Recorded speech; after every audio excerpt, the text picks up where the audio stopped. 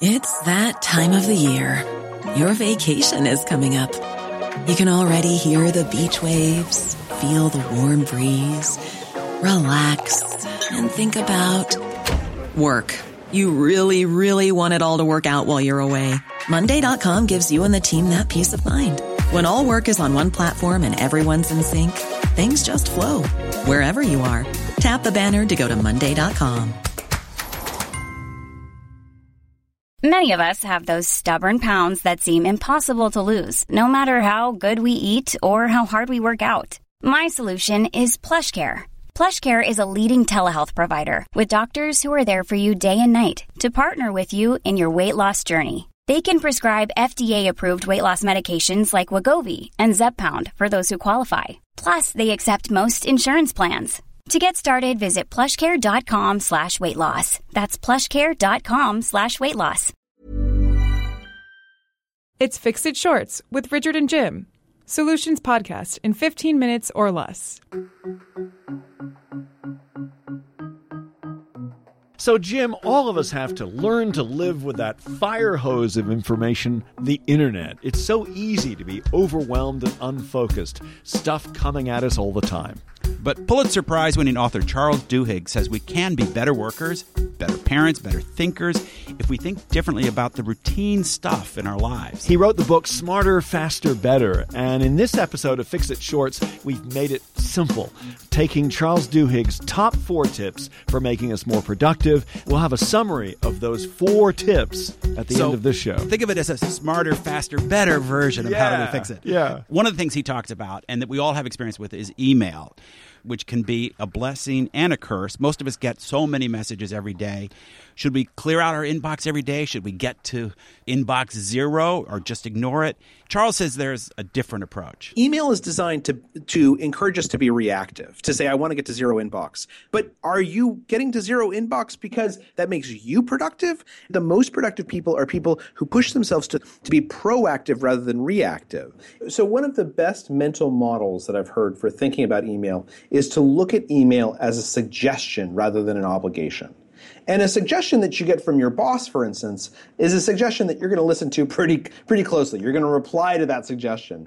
But a suggestion that comes from someone, on the other side of the company, or from someone outside of your immediate circle, those are suggestions that, if it's in your best interest, you'll listen to it if it makes sense to you. But otherwise, you might also just ignore it. There's no need to follow up and tell someone, oh, I ate at the restaurant you suggested to me, or I decided not to. Yeah, so if I don't respond to an email, or somebody doesn't respond to my email, I shouldn't feel pissed. Well, I don't think you should feel pissed. I think that you should then figure out, how important is this to you? Do you email them again? Do you call them on the phone? I mean, this is the thing, is that we've gotten to a place where people hit the email button so easily that we know that people send emails that are not actually for things that are important. And so the question is, how do you create a little bit of a higher transaction cost on the emails that you don't want to necessarily deal with? And the answer is you force people to give you a phone call or to email you 2 or 3 times. But are there any tips that you can say, this will make your life better when it comes to email? So this is how I do emails. I sit down and just go through the inbox and I just hit delete a lot. But then the things that are left over that I really have to deal with, what I do is I hit reply. I fill up my screen with all the replies that I need to deal with. And then we know from neurological studies that it's easiest to motivate, it's easiest to get things done when I feel like I'm making a choice or a decision where I can assert some type of control. And so what I'll often do is I'll take all these responses on my screen and I'll type a half sentence in each one, basically just asserting some choice. So if someone's saying let's have a meeting, I'll say sure, but let's start at 3:00 and I need to be done by 3:15. Or if they say, hey, can you go to lunch? I'll say, sure, but I want to go eat Indian food at this one place I like. And I'll literally just write those half sentences, fill up, do that 10 or 15 times with all the replies that are on my screen. And then I'll go back and I'll fill in all the secondary stuff, right? Hey, Jim, yes, I'd love to meet. Let's do it at 3:00. Thanks so much, Charles. But the point being there is that by asserting myself, by transforming that chore into a choice, it's not only easier to motivate, it's also just much easier to move through that stuff quickly. Well, I'm fascinated by what you just said, transforming a chore into a choice. So this idea that we have choice and we have some control over what we're doing, you think is crucial to us being more effective. Well, we know that it's crucial to self-motivation. The fastest way to create self-motivation is to find some choice that we can take advantage of. We're not talking about just self-motivation, we're talking about success.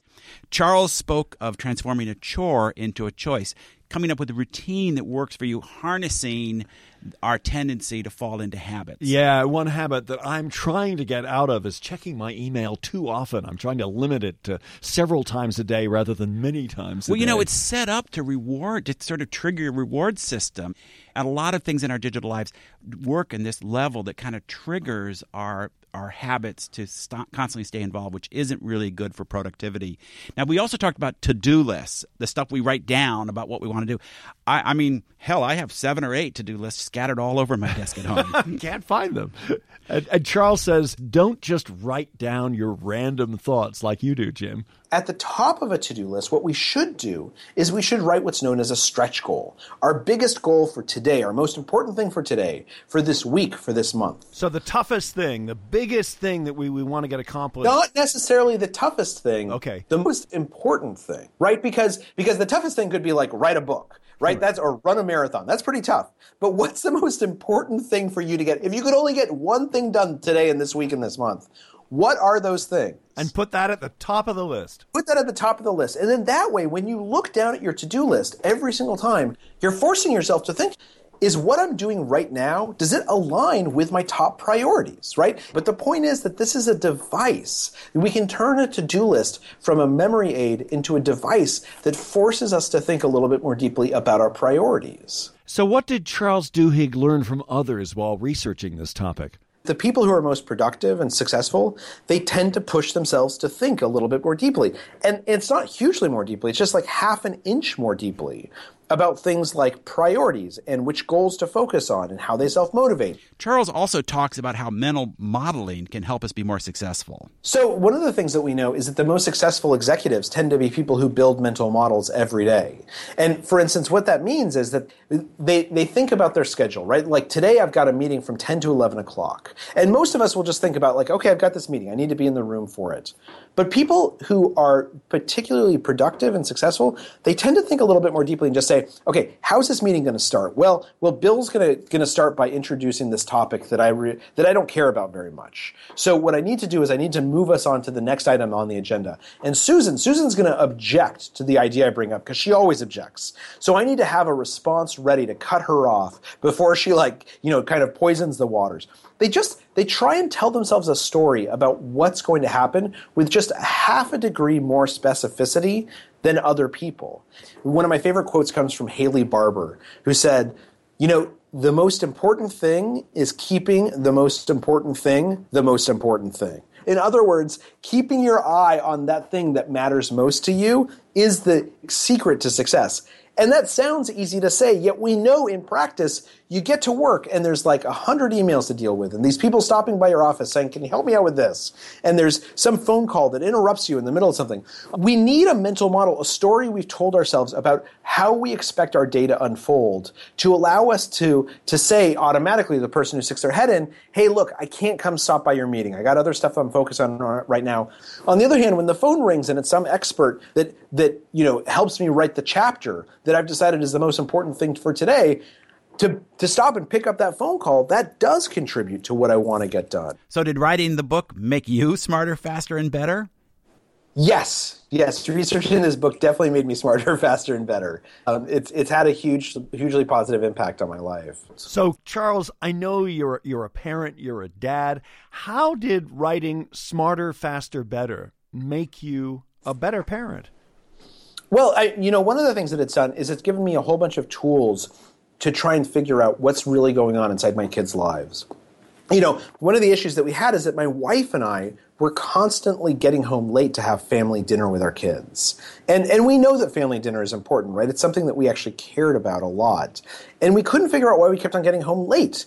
And so we sat down and we used this method known as the 5 whys. This comes from the Toyota production system, or what's known now as lean manufacturing or agile methodologies. What agile and lean say is that you need to figure out what's kind of at the core of what's driving your problem. You need to do a root cause analysis to really be able to solve an issue. And so my wife and I sat down, and one of the easiest techniques of this is just to ask why 5 times. So we said, look, we're getting home for dinner late. Why is that? Well, the first why is it's because we keep on meaning to leave the office at 5 o'clock, but we have all this stuff at the end of the day to deal with, and so we don't get at the door till like 6. So why do we have all this stuff to deal with at the office? Well, it's because we're getting to the office right before our first meeting, and so as a result, all the stuff that we want to take care of in the morning, we end up putting off until the evening. So why are we not getting to work until right before our first meeting? Well, it's because we're leaving the house late. And why are we leaving the house late? It's because it takes forever to get our kids dressed. Like one of my sons wants to try on 4 pairs of pants. Why is it taking so long to get dressed? Well, it's because we haven't figured out what clothes for them to wear the night before. So every night our kids lay out the clothes that they're going to wear the next day. And as a result, when they wake up, they put them on, and we're able to get out the door faster and then come home in time for dinner. And if you had told me that the key to having dinner as a family was improving our nighttime ritual about our kids laying out their clothes, I would have said that they're completely unconnected. And yet this methodology of looking at root causes, of just asking why 5 times, it allowed us to see something important about our own lives. And that's really what productivity is about. Charles Duhigg, thanks very much for joining us. Thanks for having me. Yeah, it was great. It was really great. We're all much smarter, faster, better for speaking with you.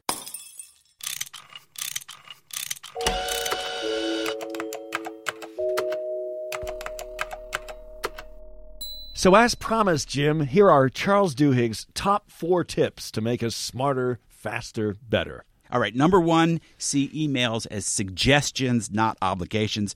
Turn that chore into a choice. You don't have to respond to everything. Yeah, that's a lesson for me. Number 2, put stretch goals at the top of your to-do list. The most ambitious, most important thing, number 1. Yeah, I like the way he says, remind yourself every day what really matters, what your big goals are. Number 3, use mental modeling to be productive. Think about your goals and priorities a little more deeply than just simply making another list. And number 4, the most important thing is the most important thing. Don't lose sight of your higher goal while doing the daily stuff of life. Want more? Charles's website has short, entertaining videos on the science of habit. Find them at charlesduhigg.com. Imagine for a moment that you have a habit that you really want to change. Let's say, for instance, you go up to the cafeteria every afternoon and you eat a chocolate chip cookie. This habit has caused you to gain a little bit of weight. In fact, this habit has caused you to gain exactly 8 pounds, and your wife has started making some pointed comments. And when I say you, what I really mean is me, because this is a habit that I had that I just couldn't kick. And you can also find a longer version of what Charles told us on episode 54 of How Do We Fix It at howdowefixit.me. And as always, we welcome your comments, your ideas. Let us know what you want to hear on the show. Subscribe on iTunes. And, those nice 5-star ratings never hurt. And you get a polite prompt if you go to howdowefixit.me. How Do We Fix It is produced by Davies Content. For more, go to daviescontent.com. Our producer is Miranda Schaefer, who always makes us sound smarter than we really are. Does she? Yeah, I guess she does. Thanks for joining us.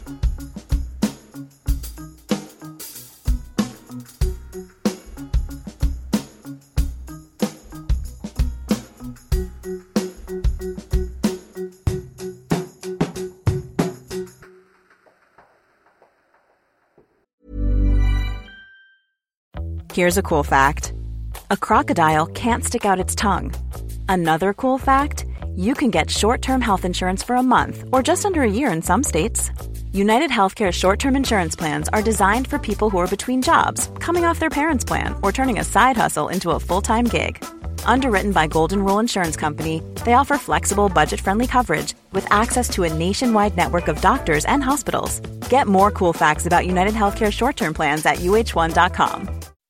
When you make decisions for your company, you look for the no-brainers. If you have a lot of mailing to do, Stamps.com is the ultimate no-brainer. Use the Stamps.com mobile app to mail everything you need to keep your business running with up to 89% off USPS and UPS. Make the same no-brainer decision as over 1 million other businesses with Stamps.com. Use code PROGRAM for a special offer. That's Stamps.com, code PROGRAM.